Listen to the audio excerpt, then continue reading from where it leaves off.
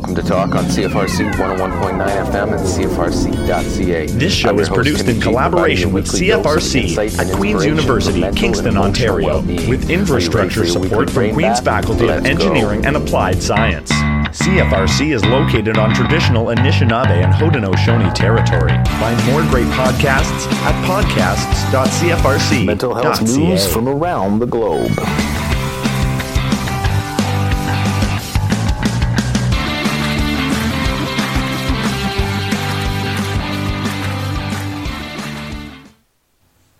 From thestar.com, Mental Health Association urging all public venues to stock naloxone kits. There's an opioid crisis sweeping the country, and to combat the increasing number of deaths by overdose, the CMHA Ontario Division is urging bars, restaurants, and other public venues to start stocking life-saving naloxone kits. It's backing up that recommendation with a new online resource which temporarily reverses the effects of opioid overdose, creating a window of opportunity to obtain emergency medical help. According to Camille Quenneville, Chief Executive Officer of CMHA Ontario, we don't think twice when we see a defibrillator. Having a naloxone kit could have the same effect. It may save a life.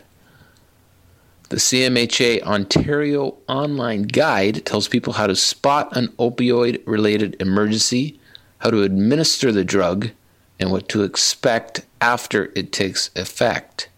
The person might go into withdrawal and vomit, or be confused and disoriented. They may go into overdose again. In the event that someone is given naloxone and they are not experiencing an opioid overdose, there will not be any significant impacts or harm.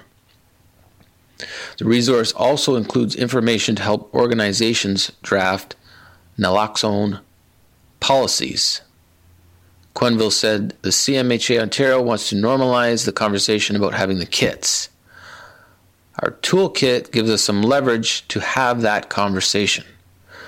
Data from Ontario's chief coroner reveals that 865 Ontarians died of opioid overdose in 2016, a 19% increase since 2015.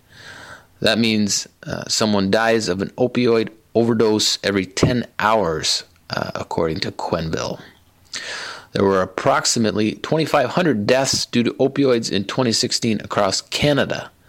The Ontario government has taken numerous steps to combat the crisis, including the distribution of more than 28,000 naloxone kits to pharmacies, public health units, and community-based organizations that run needle exchange and hepatitis C programs.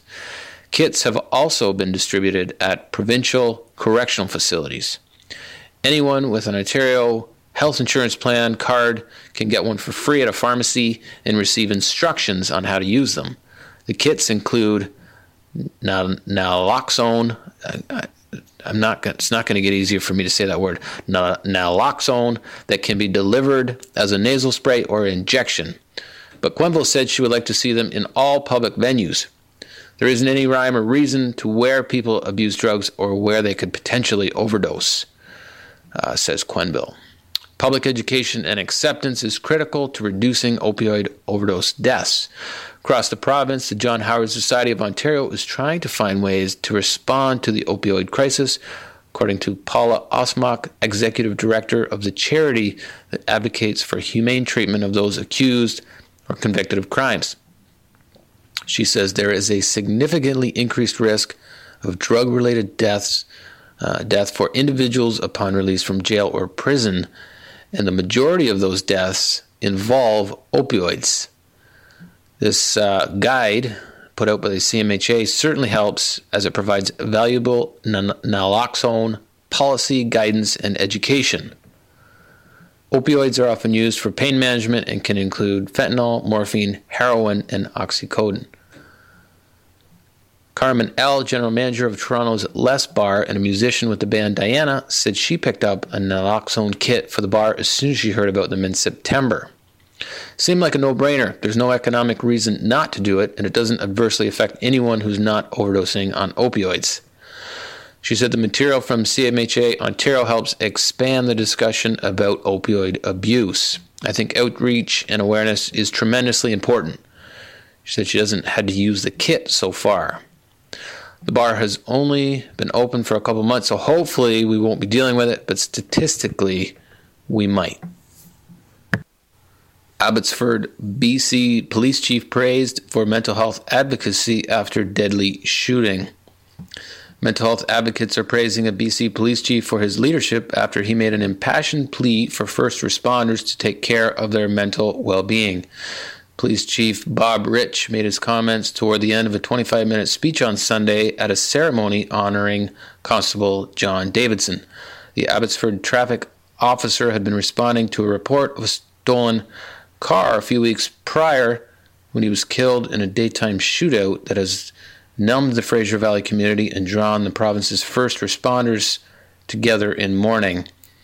After providing more details on what happened the day of Constable Davidson's death and reflecting on what his colleague was like as a friend and officer, Chief Rich told the crowd of about 8,000 police officers, military personnel, paramedics, and search and rescue members that he wanted to speak to them as first responders. When an officer dies in such a tragic manner, he said, we lose more than just that first officer. We lose other people who have been traumatically affected. If you get hurt because you've responded heroically on behalf of this community, doing your job, then I want you to take a knee, Chief Rich said, pacing the stage. I want you to get help. I want you to talk to a counselor. I want you to ask your family to bear you up. I want you to take sick days. I want you to put in a claim. I want you to do whatever it takes so that you are well and that when you step back out on the street to protect our community, you are able to do it because you have looked after yourself. There must be a culture shift in policing, he continued. Sucking it up is no longer an acceptable response. If you get help, you will be stronger the next time you have to do something that difficult, Chief Rich said. If you fake it and pretend you're better, the next thing is going to break you in half and we will lose you. An August study published in the Canadian Journal of Psychiatry concluded that Canadian public safety personnel, such as police officers, paramedics, firefighters, and correctional workers, experience substantial difficulties with mental health at much higher rates than the general public. More than a quarter of over 5,800 participants reported symptoms consistent with 2 or more disorders. Bev Guttray, chief executive of the CMHA Association, observed that it was unheard of for a police chief to make such comments a decade ago and noted that this is one area that is actually undergoing a sea change in attitudes. She praised Chief Rich for helping advance the dialogue about first responders' mental health. I'm just very proud as a British Columbian, and I'm very proud as a mental health advocate to see that kind of leadership that says this is about the mental health and wellness of our workforce, she said. He didn't simplify it. He didn't say, if we just took one more training program. He really addressed it in its complexity. It's about the organizational culture and knowing that even if you get treatment for PTSD today, it doesn't mean you won't have another episode or a vulnerability in the future. His message was really about, let's catch it early. Erin Alvarez, spokeswoman for the Tima Conter Memorial Trust, which provides support and training for public safety personnel and their families, likewise applauded the chief for leading what she called an imperative change. Chief Rich's remarks prove that change is possible within policing and within the uniform world as a whole. There's no room for the old suck-it-up mentality. It is one of the major causes of the suicide epidemic in our country. Other police forces, including the RCMP and the Vancouver Police Department, have made similar efforts to support their employees' mental well-being. On top of critical incident stress debriefings following potentially traumatic events, the Vancouver Police Department offers service education and workshops that help identify, for example, when a coworker might need help and how to get it. The RCMP in 2014 launched a mental health strategy for employees that includes mandatory workshops on mental readiness. Earlier this year, BC Emergency Health Services began offering paramedics psychological resilience training, in large part owing to the province's opioid crisis, but also so members are better able to navigate the acute stress they encounter on the job. Glenn Wilson, an armed forces veteran who worked at prisons across BC for 2 decades and instructed aspiring correctional officers for another decade, said first responders in many places are now being urged by their supervisors to talk about any trauma they have experienced on the job. Holding it in? Why carry that baggage, said Mr. Wilson, now retired, who showed up 2 hours early to Constable Davidson's service on Sunday wearing his Correctional Service Canada uniform. You've got a long, rude march ahead in life, so why carry that extra baggage? Today I'm pleased to welcome Amanda Rocheleau. Amanda is a registered social worker in Ontario, currently working in Ottawa. Amanda, thank you so much for being with us today. Thanks for having me. So you currently work in the field in Ottawa. What led you in that direction at the beginning of your career? I think that throughout my entire youth, I repeatedly heard the words, "You're such a good listener. You're so empathetic." And I started off doing volunteer work with youth. I did a lot of human rights and social justice, sort of. I had those types of interests and joined some community groups. And it just seemed to just be natural. I think when I was little, I always wanted to either be a teacher or a police officer or a nurse. And when I actually started thinking about my career, I thought about the purpose of all of those professions. And each one had its very specific purpose. And it led me to social work, because social work, at the end of the day, the purpose is just genuinely helping people. And I didn't want to be distracted with a curriculum or the medical system and other things. So social worker just kind of popped up and was definitely the right career for me, for sure. And where did you really begin to kind of hone your skills in that area?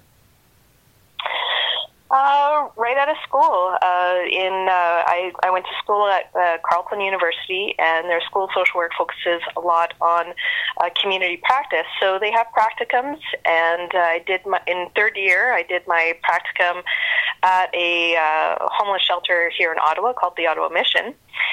And I was pretty young and still a student, and was thrown right into the front lines of serving homeless men and being right in their client service center, having a lot of direct interaction with clients right off the bat. So, I mean, I developed my skills just through practice, and you didn't really have much of a choice. You had to learn fast and accumulate knowledge quickly and accumulate practice quickly and skills. And from there, I continued actually working with the Ottawa Mission I was employed right after my practicum ended, and I worked there full-time for close to 8 years, actually. Wow. And having worked there for 8 years, given what your mindset was going into that as a younger person, and then coming out of it 8 years later, how did your perspective change on the areas of homelessness, what people are dealing with, addiction? Mm-hmm. I worked in different departments, so I was able to gain new perspectives, work with clients in different contexts, ranging from housing to employment to addiction-specific services. When I was young and first starting out, now in my training, we call that phase the zealous phase. This is the time in our lives where we're very zealous, we're highly motivated, we're full of empathy, we feel like we're going to change the world. And so every new experience is actually kind of exciting. It's this new learning. No matter how shocking it is, there's a thrill from it because it's new and exciting, and it's great to be part of something so much bigger than you, making a difference in these clients' lives as well as in the community. Fast forward 8 years later, and that zealous phase is long over, and now it's exhausting, and now it's overwhelming at times. And when it's easy to kind of actually lose sight of the fact that you are making a difference, because day after day, you end up seeing these same systemic issues, these same social issues, the poverty issues, health issues, and sometimes even the same faces of the same clients coming in day after day.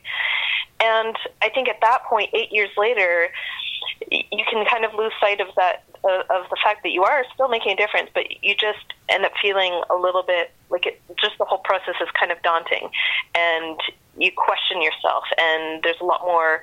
I'm saying yourself, but that was my experience. I questioned myself. I had self-doubt, and I wondered, that if I could zone in to the individual, I'd say, yeah, I feel good about the work I'm doing. But if I scanned back and looked at the big picture, I would really wonder, like, is this really making a difference, or am I just slapping on Band-Aids every day? And really, poverty is always going to be here, and homelessness is always going to be here, and that can kind of be overwhelming to think about. Maybe you can comment on the impact of the client's perspective in terms of even though it may seem like it's just a Band-Aid from your vantage point, what that Band-Aid actually looks like and feels like to them, somebody who's continuously there to care for them. I got so much positive feedback from clients over the years. I still do. And there were some days where I could really hear that and know that that when I was not only providing services, let's say referrals or teaching new skills or providing information, the difference was that I was doing it with such empathy that it really made a difference in their lives. And they would often comment on that. They would say, Amanda, I've met a lot of social workers in my life, and I haven't met anybody who has really given me the attention or the care or the time like you have. Or they would say, this whole system's so messed up, but knowing that you're here kind of guiding me through it makes it easier. I would get that type of feedback all the time. The difference was that some days I could hear that, and really that would be very refueling and rewarding for me, and other days it just that self-doubt would sort of override their comments, and I would not be able to fully absorb that positive feedback. So let's do a quick recap. You're working at a shelter. You worked there a total of 8 years. You're dealing with obviously a lot of high needs clients, dealing with a whole range of issues. Some days you're like, yeah, I can see the impact that I'm having is a positive one. Other days it seems like you're not having any impact. Ultimately, at what point did you begin to shift your career direction, and how does that reflect on today? One of the biggest contributing factors to making some shift, both professionally and personally, was the fact that I became a mother. And I now have 3 children, and life started to look really different, especially as I added each child to the mix. And those little breaks, actually, leaving work for a while and being on maternity leave, those opportunities to kind of step back and reflect on my career without being right in the middle of it, on a day-to-day basis, actually helped give me a lot of perspective. So I would have these moments where I would be able to step back and reflect on, wow, this work is both amazing and really wild. I mean, the things that I've seen, the things that I've heard, I don't think I actually ever really imagined that I would be exposed to that kind of information, that kind of human suffering. And so stepping back and actually giving that a moment to process that and reflect on that was really powerful. And then I would go back and I would kind of have a bit of that zealous phase back again, and I sort of say, I'm going to do things different, and I'm going to be more attentive to my empathy, and I'm going to be more present with my clients, and I'm going to be better. And the difference there then was that when I left work, my job continued in the sense that now I go home and care for a child. And so anything that I used to be able to do to practice sort of decompressing, or what I would call sort of those old self-care activities, even if it was, maybe going out for a drink with a colleague, or going to a yoga class, or taking a walk, or something like that, these activities, these resources that once were available to me were no longer available because I had to go home and care for a toddler, and sometimes lose a lot of sleep over that. And then I would do that over and over again. So now I've got 3 kids, and life is busy. And self-care became, just unrealistic.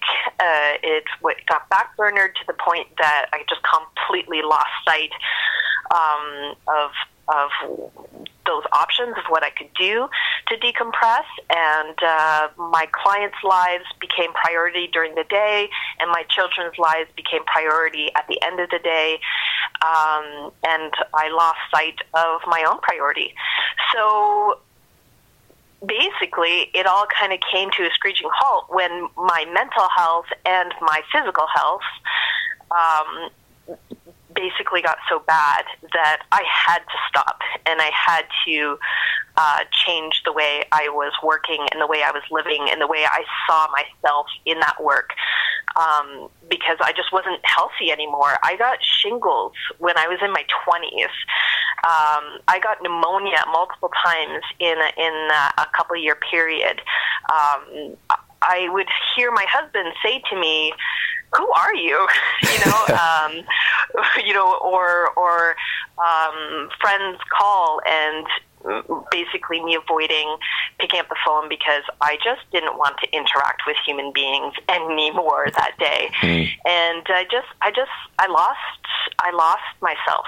And I was lucky to kind of have some really pivotal moments that were sort of big wake-up calls that gave me perspective and allowed me to take a second look at things and make some changes. And my clients and my children were both major motivators in that process, because I thought, I need to stick around here for them. And at this rate, I'm going to be burnt out and flat on my butt before my career even really starts. So I made some big changes. Yeah, that's quite significant. So in terms of burnout, how did you steer your career in the area of burnout? Well, it basically, like many people, I started off with a Google search and thought, well, what do I do if I recognize that I think I'm experiencing burnout, and what am I going to do about that? So, you go on Google and you find, if you type in self-care, for example, your first 3 or 4 pages on the search engine is going to be basically bloggers and these, quick lists, top 10 ways to practice self-care. And pretty much the summary of it all is start having some nice hot bubble baths and take a vacation once in a while and do something nice for yourself. And so I just basically got really tired of hearing the same old, what I would call sort of impractical sort of solutions that didn't really actually get to the root of what I was experiencing. My burnout specifically was very trauma related. I realized that I had been exposed to so much trauma information that was truly my burden, and I wasn't processing that. And as a result, it was essentially absorbing all of the energy and empathy that I had to be able to go forward and live my life or do my job the way I wanted to. And that was the source of my burnout. So hot bubble bath wasn't going to cut it for me.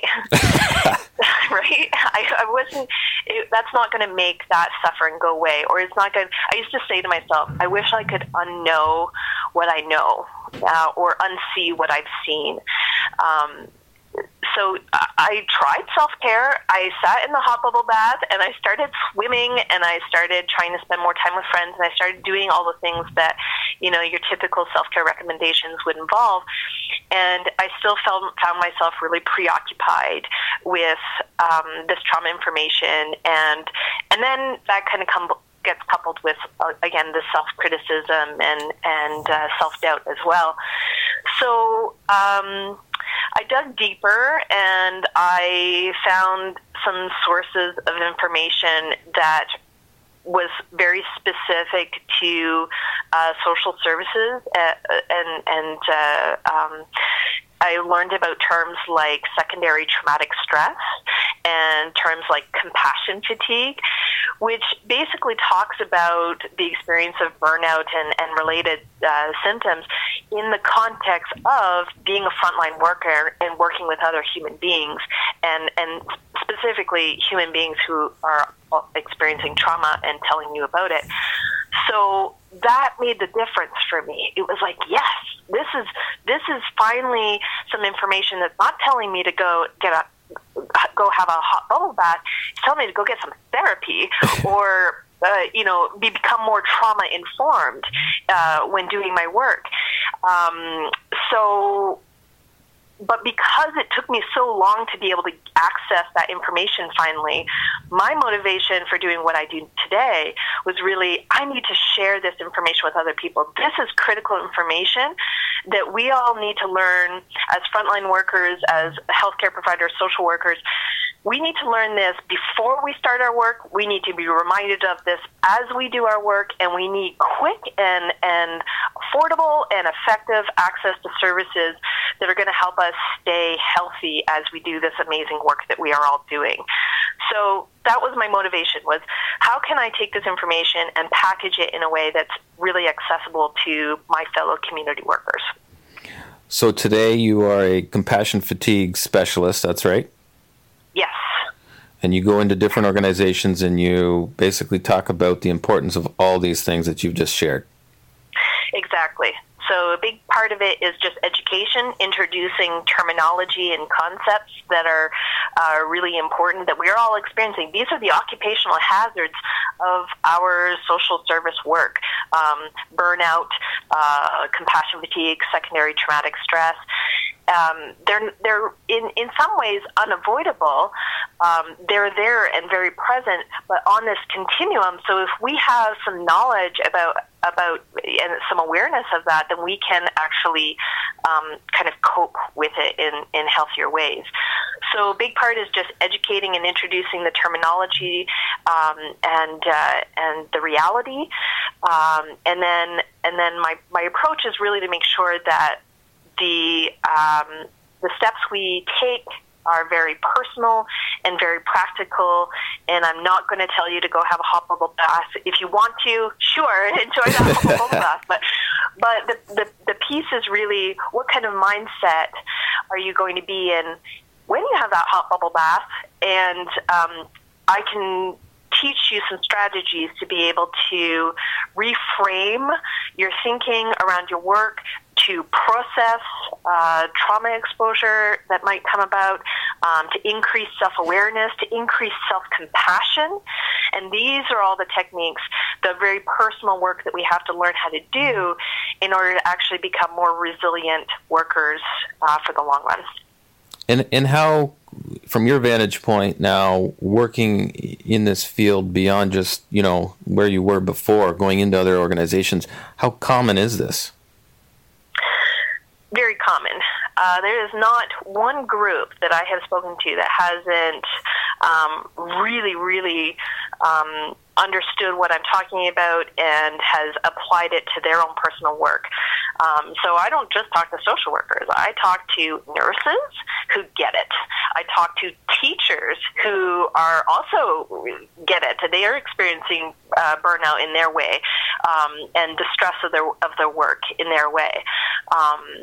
I actually just did a speech in Toronto last week, and in the audience, there was an accountant. And he stood up and he said, I know you weren't trying to talk, you didn't think that you were talking to an accountant here in the room, but I want to let you know that everything you just said actually really applies to my experience. And, you asked me, a question or two about burnout come April when, he's working 80 hours a week during tax time. And it really kind of gave me that perspective of like, wow, I hadn't really thought that even an accountant could relate to what I'm talking about here, burnout and compassion fatigue. So it really does apply to just about everybody. We're the added factor today and present time is that we're not just going out into the world, doing our work and trying to do the best we can, but we're exposed to trauma information so much outside of that as well. With social media and the level of sort of negative news that we're exposed to, that is a very subtle contributing factor to the common experience of burnout today as well. That takes energy and empathy and to pay attention to, and it's just kind of working in the background and taking what little we have left sometimes away from us just by listening to the news. And now, certainly the way that you've touched on it, that there's just due to exposure, there's trauma that's created in that regard for a frontline worker or anybody in, teacher, nurse, what have you, and that there's a personal responsibility for that individual. I would have to think that there's also a responsibility when it comes to an organization, that the organization that you're working for, in terms of how that organization, how that field staff as a whole is being managed, and how much trust there is in a workplace, and how that's being communicated. And can you speak on the impact of what organizations need to be doing a little bit differently to support people to minimize internal stress? Absolutely. I think there are some organizations, at least ones that I've interacted with in our community here in Ottawa, that are doing it right. They're doing a great job at even just inviting me in to speak to their teams, speaks to their level of attention of, hey, we're willing to put aside the time and the money to get somebody in here to help my staff understand what they're going through and how to get through that. Sometimes the managers are not present in those meetings, and that's an interesting decision. There's pros and cons to that. And then other times they want to be really heavily involved, and they say, I need to learn this too so that I can be a better supporter to my team. I've found that a lot of organizations are willing to invest in training when it comes to serving the clients, but when it comes to serving the staff, they don't prioritize that. So part of my sort of ambition, my goal here in the community is to actually just increase that awareness, and that how there's a trickle-down effect. When you support staff and you have healthy staff members on your team, then you're inevitably serving clients so much better. So they just need to not divide the two, training towards staff and training towards clients, that it's all the same. Debriefing is a really big component of what an organization can do to improve their staff's mental health in general. We don't tend to prioritize clinical supervision or debriefing. Sometimes an agency will do that if there's been a very profound incident maybe within the agency or the community or with a specific client, but so sometimes they'll offer debriefing there. But debriefing is something that needs to happen on a regular basis, and not just debriefing about the client's situation or who's involved, but actually checking in with the staff and saying, that's a really difficult caseload that you have, or that sounds like that was a really difficult interaction with that individual. Do you want to talk about it? How are you feeling about it now? And checking in with staff. For example, we do maybe job performances are evaluated where staff are evaluated, but are we actually, without a purpose, are we actually checking in and evaluating our staff's mental health, not just their performance? Mm-hmm. The biggest barrier right there, that's a link right there of why many staff don't feel like they can go to their managers and say, I'm not doing so great. I don't feel like I'm being effective in my job. I feel burnt out. I feel exhausted. I feel emotionally exhausted, because they're afraid that they're going to, it's going to appear as though they're not performing well, that they're going to bring light to that, to their employer. And there's a little bit of reservation about doing that, understandably so. So as an employer, if you separate those and say, I genuinely care about your well-being, your job performance is over here in something else, but I actually genuinely want to know that you're healthy and feeling okay in the work you're doing.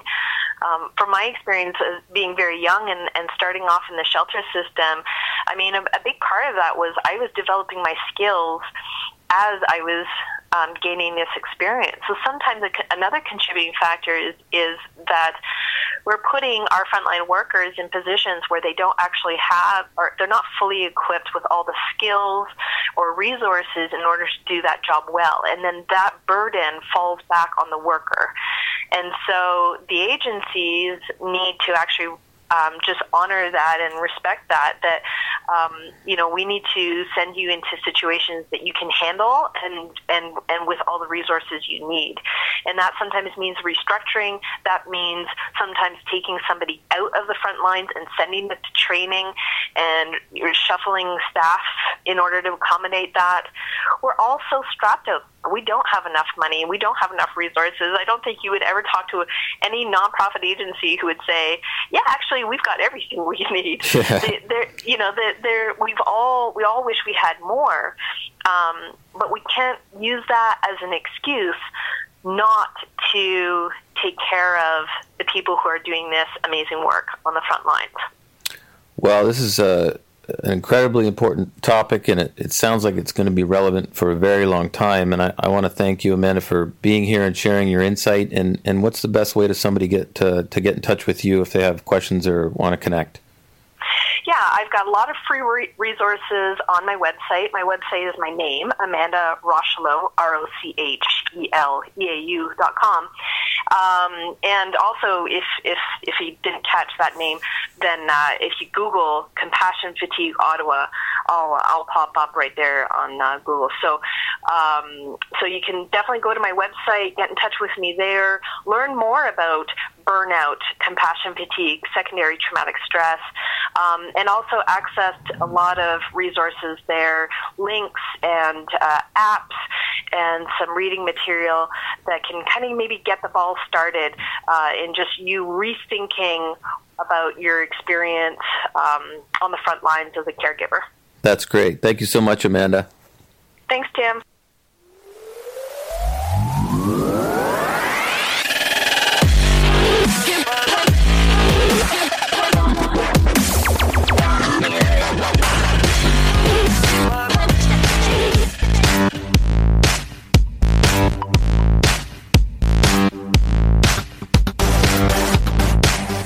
It's now time for Music and the Mind, where we spotlight addiction, recovery, and the search for the natural high.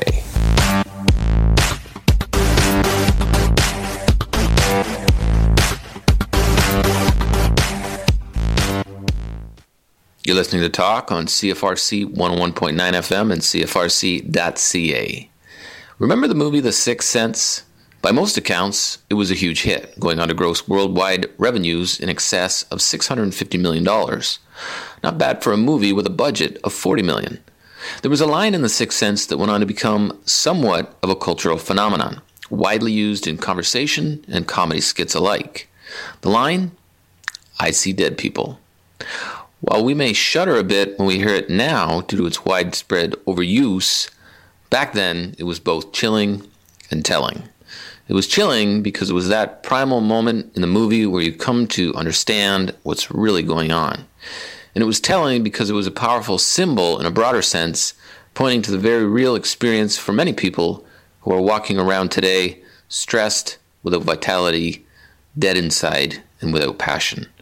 For almost 22 years, I wore a mask. I didn't know I was wearing a mask, and like the characters in The Sixth Sense who didn't know they were dead, it had a very real and life-altering impact on my day-to-day experience. When I first began to experiment with my mask, I also didn't know it would soon become a crutch. I didn't know it would cause me a lot of pain, and I didn't know it would cause pain in the lives of those I cared about. As I continued to deepen my belief that my mask was me, I was unknowingly moving further and further away from authenticity, health, and my destiny, if you will. My mask had begun at once to contaminate my soul, my vessel, if you will, and the precious contents that it contained. And then one night, while living in Seoul, South Korea, my life would be forever altered. Stumbling back to my bachelor apartment with no keys and no money, I decided the best way for me to get into my apartment would be to rappel down the side of my 6-story apartment building using a black television cable. Thankfully, I could start my descent from my neighbor's balcony on the 5th floor, but ultimately this improvement made little difference. Quickly, I was forced into free fall due to the searing friction burn that was created from trying to hold tight to the cable. Today, I have deep scarring on both hands as a gentle reminder should I forget what happened that evening. It's been 13 years since that fateful night, and almost 2 years, actually just over 2 years, since I quit drinking. I know what you're thinking. Tim, why did it take you 11 years to decide that taking a break from alcohol might be an interesting experiment, especially after your Spider-Man attempt? Stubbornness, silliness, hard-nettedness, fear, inability to say no, high need for approval, reluctance toward rejection, culture acceptance. There's lots of reasons, and there may be others, but that ultimately captures the gist of it. So now, it has been over 2 years since I stopped consuming alcohol. Has it been worth it? People ask me if I miss it. To be honest, there's the occasional moment when I feel that nostalgic pull that comes from deeply experienced memories, wine over dinner with my wife, beer with the boys on the golf course. But do I miss it sufficiently enough to start again? No, I don't. And the reasons those fleeting seconds of nostalgia no longer possess the power to send me back to the bottle rest firmly in the following truth. The best version of me is not found down that path. I know that now. I draw tremendous strength today from being in situations where other people are consuming alcohol, and I repeatedly make the decision to say no. As I continue to say yes to my better path, my confidence continues to grow. My health continues to strengthen. My clarity continues to sharpen. My intuition continues to deepen. And the people, places, and experiences that have been written into the fabric of my destiny are aligning faster than I can handle. To watch it unfold has been humbling and breathtaking. Alcohol may not be your issue. Maybe the thing that is contaminating your ultimate destiny from taking shape in a more deliberate way is, well, what is it? Food? Sugar? Drugs? Alcohol? Porn? Fear? Anxiety? Stress? It's important that we step back from our habituated ways of being to assess ourselves at a deeper level to determine if the way that we're used to living is working. And if it is working, then what does that mean? If it isn't working, then what does that mean? Which is something I do in a weekly support group that I facilitate called MindWell. It's Thursdays from 7 to 8:30 at 1111 Taylor Kidd Boulevard. So I work with people to help them figure out what's working and what isn't working, and to gain perspective on each of those, and to put steps in place to improve what is working and to reassess what isn't working. I'd now like to talk a little bit about a movie that I watched this week, specifically for this show. And the name of the movie is Split. It's a thriller for sure. It's a very intense movie. And it follows the storyline of main character Kevin Wendell Crumb, played by James McAvoy. Kevin has dissociative identity disorder, which is caused from trauma that he experienced as a child, physical abuse from his mother. Now, trauma from one of our online resources is defined as a deeply distressing or disturbing experience. So if we turn our attention to the music world, Adam Duritz from the Counting Crows revealed years ago that he has form of dissociative identity disorder. And how he came to discover it, he was in Australia on tour, and he got news that his grandmother had passed away, and he got news that his girlfriend was breaking up with him. So he's talking to a friend, and he's saying, it's just such a shame that I can't go home to the funeral because I have to go to Adelaide today. And his friend is like, what are you talking about? Like, you've lost touch with things. You need to go home and be with your family type thing. And within a day or so, he came to the realization that he needed to go home. But it wasn't just about his family. It wasn't just about depression. It wasn't just about workaholism. He came to discover that he had a severe mental illness that makes it very hard for him to do his job. This form of dissociative disorder that makes the world seem like it's not real, as if things aren't taking place. He says it's hard to explain, but he feels untethered. And because nothing seems real, it's hard to connect with the world or the people in it because they're not there. You're not there. That's why he rarely saw his family back at that time. It's hard to care about things, people in your life, when everything feels as if it's taking place in your imagination. And if you're distant with people, especially women you're romantically involved with, they eventually leave you, Adam says. What makes the situation worse is that every night he goes out on stage and he has this incredible emotional connection between himself and the band and the audience. And then when it's over, he goes backstage, goes to the bus, the hotel room, and he sits there by himself. That deep connection during his musical performance is yanked away in an instant. It's like breaking up with your girlfriend over and over again every night.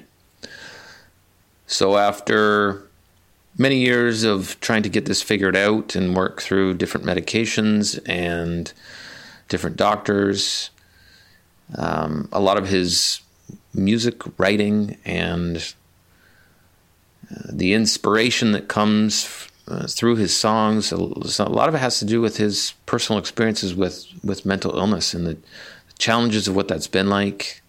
It's quite fascinating. You should do some research on Adam Duritz, the Counting Crows. Here the Counting Crows are with A Long December.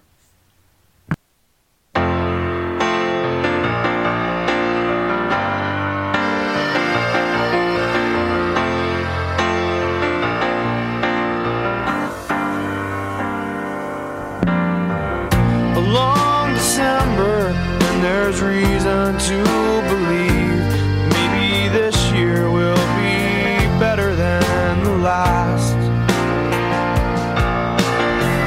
I can't remember the last thing that you said as you were leaving. Oh, the days go by so fast, and it's one more day up in the canyon.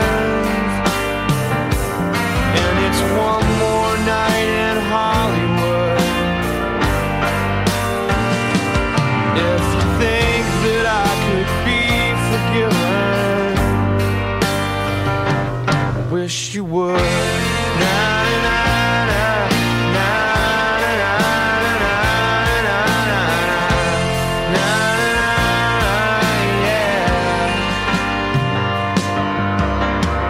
The smell of hospitals in winter and the feeling that it's all a lot of oysters but no pearls.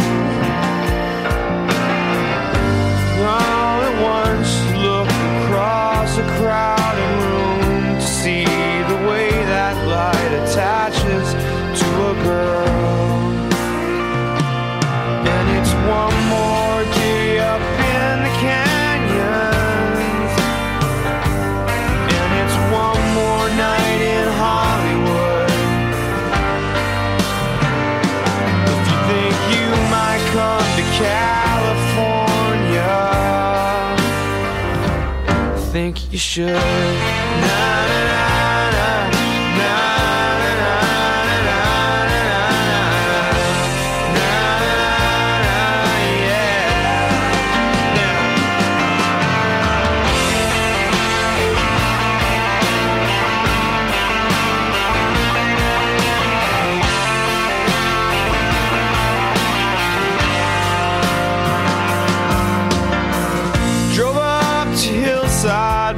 Sometime after 2 a.m. and talked a little while about the year.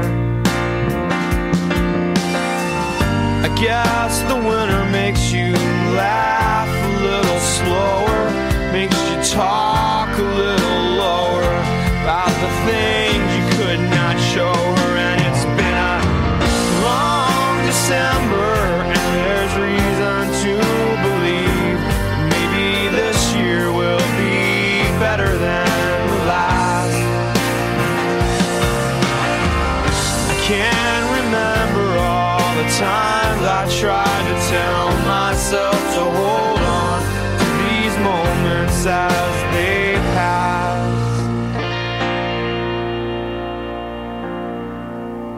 And it's one more day up in the canyon, and it's one more night in Hollywood. And it's been so long since I've seen the ocean, I guess I should.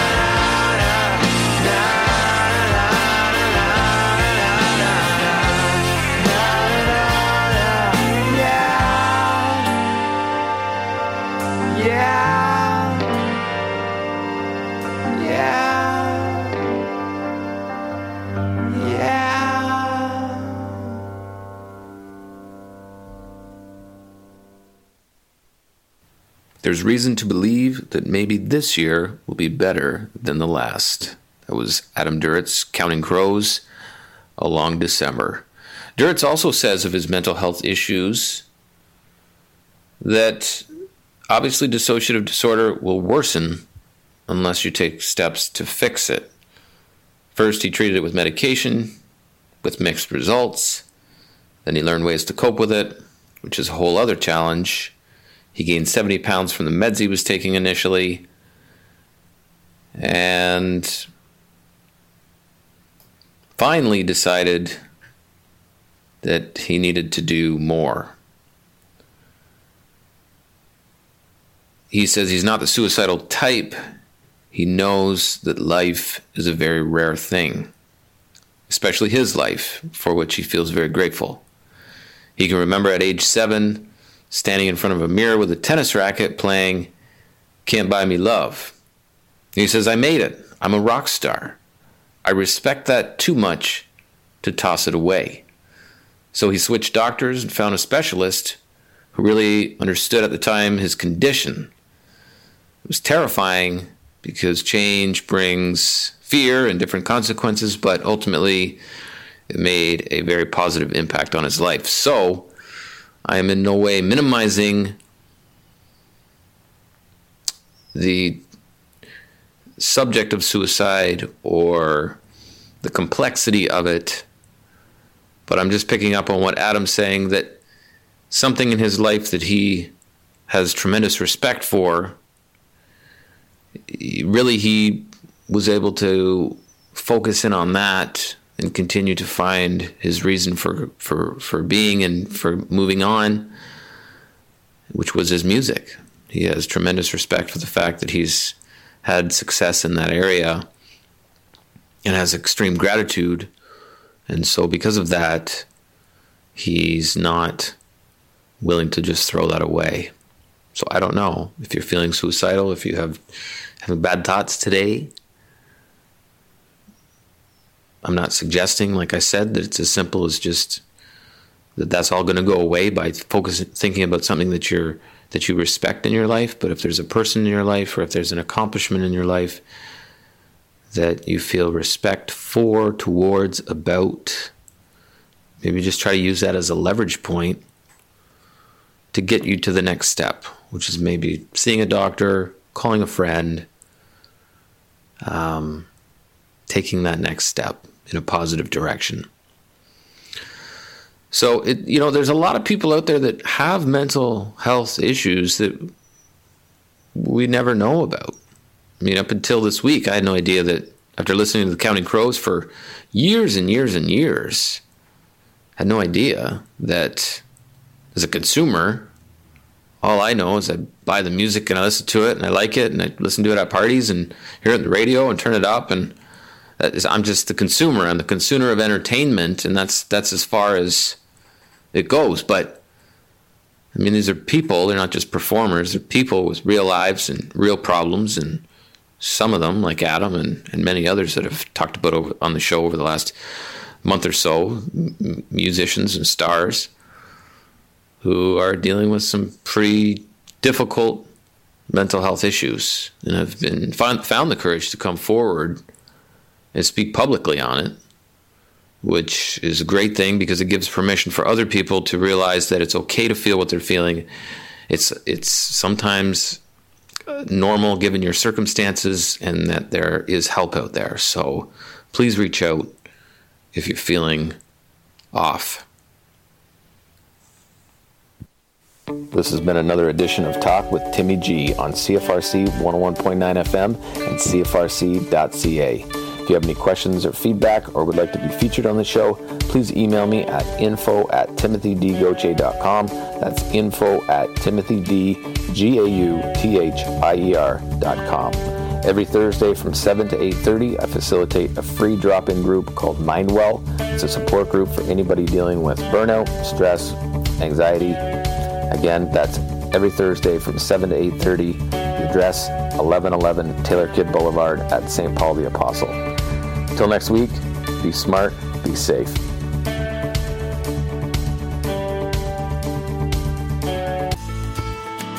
CFRC Radio holds its annual general meeting on Tuesday, December the 5th from 6 until 7 p.m. The meeting takes place in room 100 of the Queen's Kinesiology Building, 28 Division Street, just off Union Street. Members of CFRC Radio are encouraged to attend. Members include all Queen's undergraduate students, Queen's graduate or professional students who have not opted out of CFRC membership, and community members who have paid the $7.50 annual membership fee. Hear the latest news from CFRC's Board of Directors and Committees. Participate in station governance. Meet CFRC staff and fellow volunteers. All CFRC members are welcome and the room is accessible. For more information, contact the CFRC Board of Directors at board@cfrc.ca. The Canadian Foundation for Cross-Cultural Dialogue proudly introduces its new project, Baldwin and LaFontaine, towards responsible government. With your family, friends, and classmates, learn more about the role played by those important figures in shaping Canadian government as we know it today.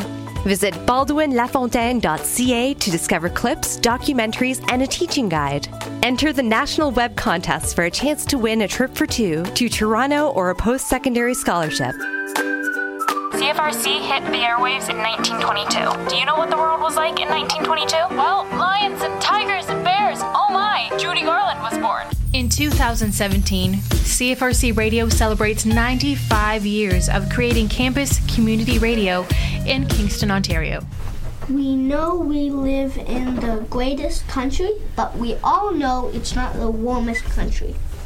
Winter is coming, and you know what that means. The weather will be frozen.